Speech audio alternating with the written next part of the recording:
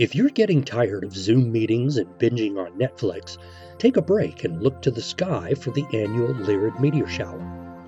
The Lyrids are one of the oldest meteor showers on record, dating back to China around 690 BCE. The light show occurs when our planet crosses the orbit of Comet Thatcher, causing its debris of ice and dust to burn up in the atmosphere. From Earth, the Lyrids appear to originate from the constellation Lyra the Harp, which rises above the northeastern horizon after dusk. The Lyrids aren't as active as the well-known Perseids in August, but they can occasionally exhibit fireballs, which are meteors brighter than the planet Venus. With clear dark skies and no moon this year, the Lyrids can reach up to 25 meteors per hour on its peak night of April 21st and 22nd. But the event has been known to have outbursts of up to 100 meteors in a single hour. Such surges are rare, but patient observers can sometimes be rewarded.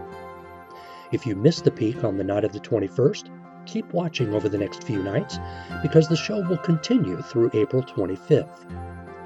The best time of night to look is midnight or later because the constellation of Lyra will be much higher in the sky. But it's also because we'll be turning further into the direction of our orbit, and that means plowing more directly into the oncoming particles. And there's another reason why 2020 might make the Lyrids easier to spot. With many businesses closed and more of us sheltering at home, there's been a dip in light and air pollution.